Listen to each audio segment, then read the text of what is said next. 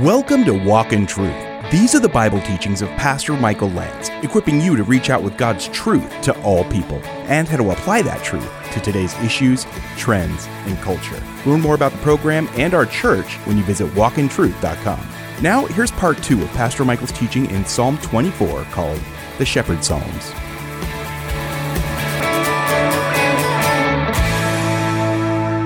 Let's go back to the beginning just for a second. I gave you the backdrop. Told you a little bit about the psalm. It opens with the earth is the Lord's and all it contains, Psalm 24:1. The world and those who dwell in it. If you're taking notes and you like to do headings, 3 major sections. The first is praise to God who is the creator and sovereign of the world, or you could just write his universal dominion. His universal dominion. God is sovereign over everything. The earth, the planet we live on, is whose? It's the Lord's. And how much?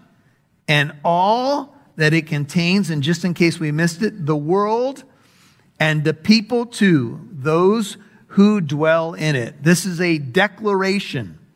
The world is the Lord's. Psalm 50, 10 and 11 says, every beast of the forest is mine, God speaking, the cattle on 1,000 hills. I know every bird of the mountains, everything that moves in the field is mine. Ezekiel 18:2 says, all souls are mine. The soul of the Father as well as the soul of the Son is mine. The soul who sins will die. It's funny when little kids are growing up, they like to say, mine, mine, mine. Mine. And we saw a debate last night that sounded a lot like that. Mine, mine, mine, mine. I'm not going to let you talk. It's mine. And God says, hey, I got news for you. It's mine. See, all this stuff, the planet you walking on, the air you're breathing, the dirt you walk on, the water you drink, the air you breathe, the circulatory system that you don't got to think about that's pumping blood through your organs and veins and so forth and so on. Eyes you can look out through, a nose that you can smell through, taste buds. Can I get a witness? Taste buds. He didn't have to give us taste buds, but he did. Praise the Lord. And God says, mine, mine, mine. Not yours. And if you want to know the biblical term for this idea, it's that you and I are stewards. A steward is someone who manages somebody else's stuff. And by the way, everything that includes your possessions, your children, your spouse, everything you have is simply on loan. And you're going to have it for whatever time God gives it to you, and then you're not. This world is not yours. It doesn't belong to us. It belongs to God. It's all His. And once you have that worldview certain in your heart, it will take care of a lot of problems. Because when you seek first the kingdom of God and His righteousness, and you understand that everything you have here is just simply on loan, the breath in your lungs, etc., you don't freak out about every single little thing that you're trying to control. Mine, mine, mine. Nope. Ain't yours. It just ain't. You're going to leave it to somebody else. And so the more that we can just have our hands open to the ultimate sovereign, the better off we will be. Now on a positive side, listen to Isaiah 43:1. Now says the Lord, he who created you, O Jacob, he who formed you, O Israel, fear not. I have redeemed you. I have called you by name. You are mine. I love that. That's Isaiah 43:1. And the Lord has claimed us for His own. So on the positive side, we've been adopted into God's forever family. Praise the Lord. And all that is His actually is mine. Praise the Lord. Okay, but I realize that the only reason I'm going to be a co-heir with Christ is because I've been redeemed. Let the redeemed of the Lord say so, right? Amen. How would you answer this question? The earth is whose? If you can answer that the earth is the Lord's, then you have what we would call a biblical worldview. Just think for a moment. Think about the average citizen out there somewhere tonight. What do you think they think about this? Now, we hear people talking about Mother Earth, and we hear people talking about, humanism thinks that the center of everything is man. But that's not what the Bible teaches. And it gets proven thousands of times a day as man perishes and God remains. He, God, the reason we could say that the earth is the Lord's and all it contains is because he founded it upon the seas and established it upon the rivers. The reason that the earth belongs to God is because God made the earth. He founded it. He's the founder of the company. And he established it. And Colossians 1 says he also sustains it by the word of his power. I was out playing golf one day, which I do fairly regularly. And I got a chance to meet a new guy, and we ended up playing together. And I asked him about, just where he was spiritually. And he said, I'm not quite sure. And I said, do you believe there's a creator? Can you look all around and believe this happened by chance? And he goes, no. He goes, there's got to be a supreme being. Look at all this design. Look at our eyes, our bodies. Look at nature. Look at all the species. There's got to be a supreme being. I said, did you know that the Bible teaches that Jesus Christ, the baby that was born in Bethlehem, and I think it was coming close to Christmas when I was interacting with this guy, that baby who was born in Bethlehem, the Bible says that he's the creator. Did you know that the creator is also the savior of the world? And he was a little bit taken back by it.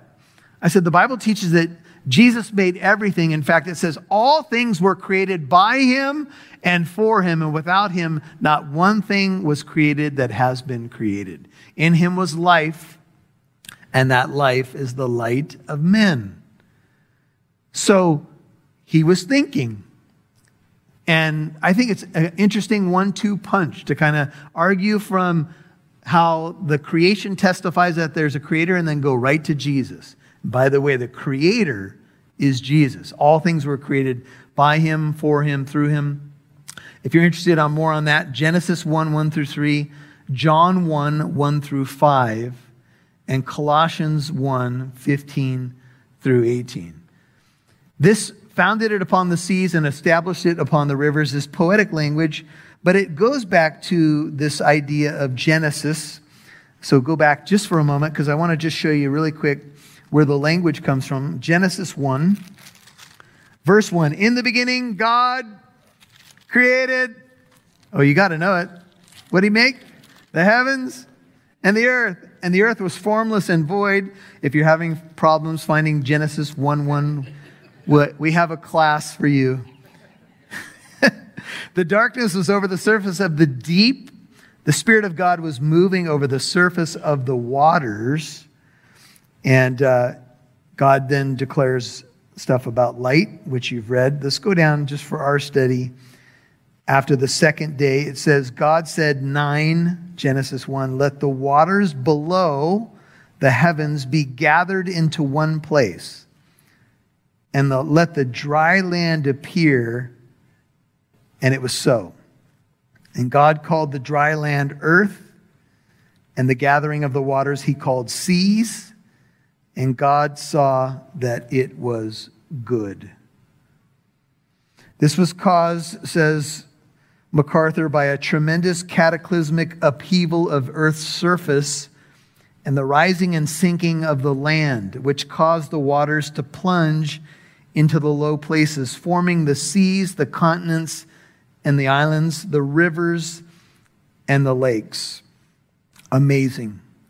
Job 38:8 says, who enclosed the sea with doors when bursting forth it went out from the womb?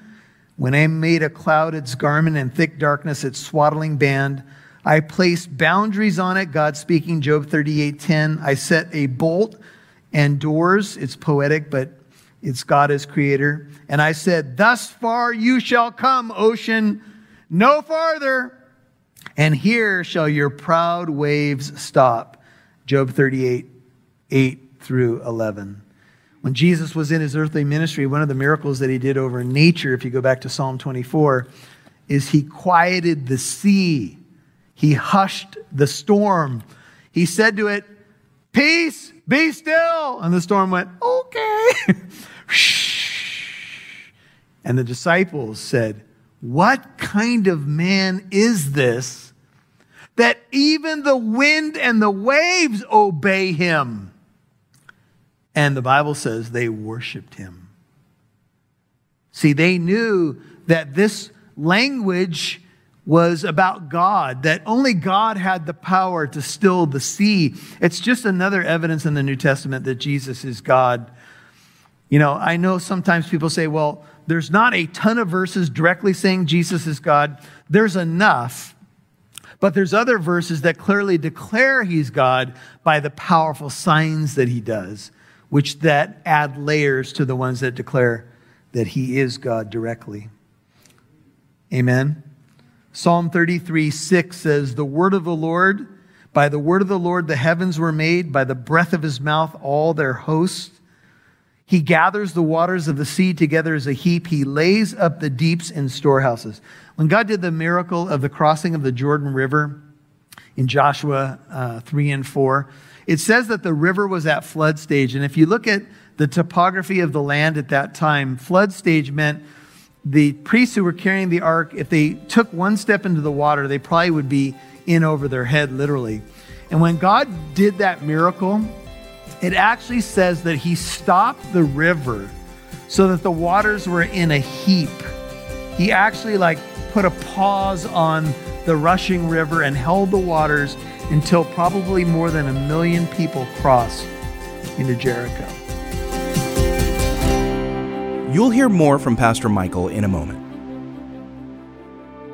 Hey, I'm Rob Newton, the producer of Walk in Truth. Since we began on this journey of reaching out with God's truth to all people, we have grown to be on 4 radio stations in Southern California, Arizona, Idaho, and Utah, reaching people from all walks of life and faiths. Our program has also reached listeners in 49 countries. If you are a financial partner, thank you for recognizing the importance of Walk in Truth's presence on radio and podcast, and for praying for people's lives to be changed through hearing and responding to the messages aired each week. Through our partnership together, Walk in Truth has been able to carry God's message of hope to thousands of listeners who may be feeling stress, confusion, and hopelessness. Walk in Truth's total budget for radio airtime, promotion, equipment, supplies, and staffing is over $150,000 a year. Our goal has always been to become 100% listener supported and to expand into more radio stations as God provides. Our current level of listener financial support is about 25%. Can you give a one-time tax-deductible donation today? Please visit walkintruth.com to donate online or get the mailing address. That's walkintruth.com.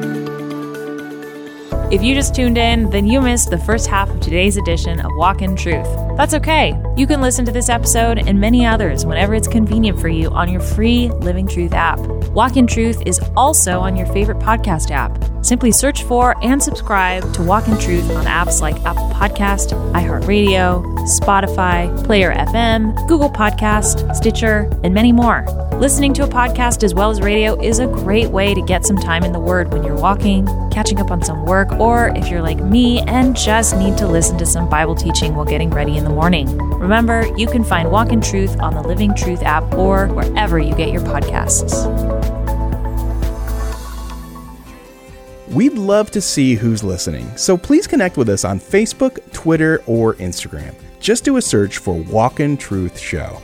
Now, back to Pastor Michael Lantz right here on Walk in Truth.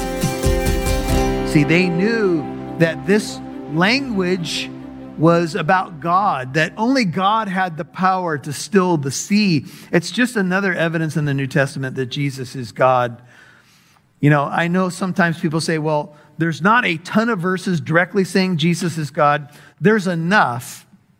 But there's other verses that clearly declare he's God by the powerful signs that he does, which that add layers to the ones that declare that he is God directly. Amen. Psalm 33:6 says, the word of the Lord, By the word of the Lord the heavens were made, by the breath of his mouth all their hosts. He gathers the waters of the sea together as a heap. He lays up the deeps in storehouses. When God did the miracle of the crossing of the Jordan River in Joshua 3 and 4, it says that the river was at flood stage. And if you look at the topography of the land at that time, flood stage meant the priests who were carrying the ark, if they took one step into the water, they probably would be in over their head, literally. And when God did that miracle, it actually says that he stopped the river so that the waters were in a heap. He actually put a pause on the rushing river and held the waters until probably more than 1 million people crossed into Jericho. That's the power of God. Let me just ask you, is that your God? Is that who you believe that God the Son is when he entered into the world and he was God in human flesh? That's what the Bible teaches us, that our God is powerful and majestic. More could be said, but let's go to the second heading that I'd like to give you. We talked about God's sovereign control over the world. The question, who can approach the Lord and stand before him? In light of who he is, Psalm 24, verse 3, we might ask the question, this powerful being who says light be and light is and separates dry land from seas and has this cataclysmic power and can speak creation into existence, what's called ex nihilo, out of nothing. You don't have to borrow the matter. He created that too. What kind of being are we dealing with? And if this is who he is, how might I hang out with him? Sorry to put it that way, but you get what I'm saying. How could I stand before him in his presence if that's who we're dealing with here? A God this powerful. Who may ascend into the hill of the Lord? Remember, David is our author. Who may stand in his holy place? Now, I gave you the backdrop of 2 Samuel 6, so you could see that when David wrote this song, and maybe he wrote it in the aftermath of the Uzzah incident in 2 Samuel 6, this is part of what I think David is getting at. He watches God kill Uzzah because they do everything wrong with the ark, and David might be saying, here's the sweet psalmist of Israel, a man after God's own heart, someone who probably knew the Lord as well as anybody maybe in history. And he said, I'm afraid. I'm angry. I'm afraid. Maybe I don't fully understand who this God is. And I'm afraid to take this ark to myself because I don't know what's going to happen. Now, we know that they handled it wrong in terms of moving the ark, but I think that is the issue before us. Who shall ascend into the hill of the Lord? This is Spurgeon. It is uphill work for the creature to reach the Creator. Where is the mighty climber who can scale the towering heights? Nor is it height alone, it is glory too.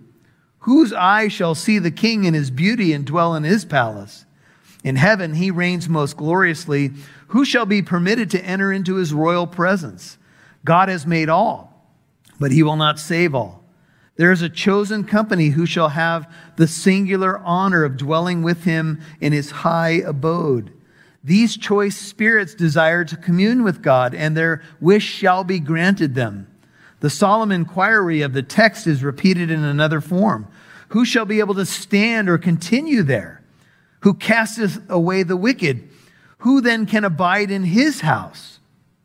Who is he that can gaze upon the Holy One and can abide in the blaze of glory of his glory, says Spurgeon. Certainly none may venture to commune with God upon the footing of the law, but grace can make us meet to behold the vision of the divine presence. The question before us is one which all should ask for themselves, and none should be at ease till they have received an answer of peace. With careful self-examination, let us inquire. Spurgeon, in his typical beautiful style, says, Lord, is it I? Lord, is it I? In the book of Jude, which is just one chapter, Jude celebrates with what's called a benediction, like a closing prayer. He says, now, to him who is able to keep you from stumbling, Jude 24, and make you stand in the presence of his glory, blameless with great joy. To the only God, our Savior, through Jesus Christ our Lord, be glory, majesty, dominion, authority, before all time and now and forever. Amen. We're going to stand before God, Jude 24, one day blameless with great joy. See, that's the only way we're going to ascend the hill of the Lord. Amen? Is we're going to be cloaked in the righteousness of the Messiah. And this is a messianic psalm. It's about the Messiah. Now, a close cousin to this psalm is Psalm 15. Just flip back just a few pages, Psalm 15. Same question is asked, same author. It's a psalm of David. It's 5 short verses, and it says, O Lord, who may abide in thy tent, a psalm of David, Psalm 15, who may dwell on thy holy hill? He who walks with integrity and works righteousness, speaks truth in his heart. He does not slander with his tongue, nor does evil to his neighbor, nor takes up a reproach against his friend, in whose eyes a reprobate is despised, but who honors those who fear the Lord. He swears to his own hurt and does not change. He does not put out his money at interest, nor does he take a bribe against the innocent. He who does these things will never be shaken. Back to Psalm 24. And David, kind of repeating this idea of who can ascend the hill, he says, he who has clean hands and a pure heart, Psalm 24:4, who has not lifted up his soul to falsehood, and has not sworn deceitfully. Jesus said in Matthew 5:8, the pure in heart shall see God. However, I don't know if you noticed this, but I think we're all in some trouble. Because I don't know about you, but having clean hands and a pure heart has not been the story of my entire life. How about yours? We just sang a song, and it's a good song. Give us clean hands, give us pure hearts. Let us not give our soul to another, which I think comes from these Psalms. But notice what the singer is saying. He's saying, give it to us, because from within my own strength, it ain't there. Now, you might say, well, it's getting better. You might be singing with the Beatles. Was it the Beatles? It's getting better all the time. Better, better, better. Sorry. But anyway, but even though it's better, it's not where it needs to be. In fact, I often look at my own heart and say, like Jeremiah, my heart is desperately sick. Who can understand it? You've been listening to The Shepherd Psalms 4, Part 2 on Walk in Truth. Pastor Michael's teaching in Psalm 24.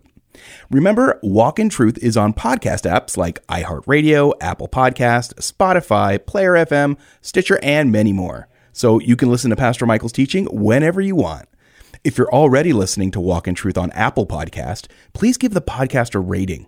More good ratings means the greater the possibility that new listeners will find the podcast. Thank you for rating Walk in Truth. And remember, if you have not already done it, search and subscribe to Walk in Truth wherever you get your podcasts. Now, here's Pastor Michael. Well, Happy New Year. We're at Psalm 24 talking about the King of Glory, and it is so awesome to know that he is on the throne and the King of Glory rules and reigns. Just wanted to tell you, very Happy New Year to all of you who are listening, family. Hey, and if you're new to Walk in Truth, welcome aboard. We're so glad that you're listening. We're praying that you're blessed by the content and that you are going to have a blessed 2021. It's good to have 2020 behind us, and we pray that you have a blessed 2021. Tell a friend about what you're hearing.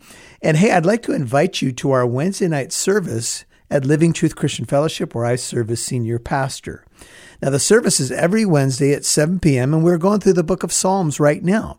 And we're airing some of those messages, and you could hear one of those live when you come and join us at Living Truth, which is at 1009 Arsenal Way in the city of Corona, right off the 91 freeway and Lincoln Avenue. You can get all the information when you go to walkintruth.com. We'll catch you right here tomorrow, Lord willing, for more in Psalm 24. One more reminder that Walk in Truth is a listener-supported program. Your financial gift helps us broadcast on radio, provide the podcast, and do free apologetic events. It's all part of our mission to equip you with the truth in the Bible and to help you apply that truth to today's issues, trends, and culture. Please consider becoming a monthly partner too, or give a one-time tax-deductible donation. Please visit walkintruth.com and click donate. That's walkintruth.com. Or you can write a check and mail your gift to Walk in Truth, P.O. Box 2063, Corona, California, 92878. That's Walk in Truth, P.O. Box 2063, Corona, California, 92878. And join us tomorrow for part 3 of Pastor Michael's message in Psalm 24 in the mini-series called The Shepherd Psalms. I'm Mike Massaro. Thanks for listening to Walk in Truth. Our goal is to equip you to reach out with God's truth to all people.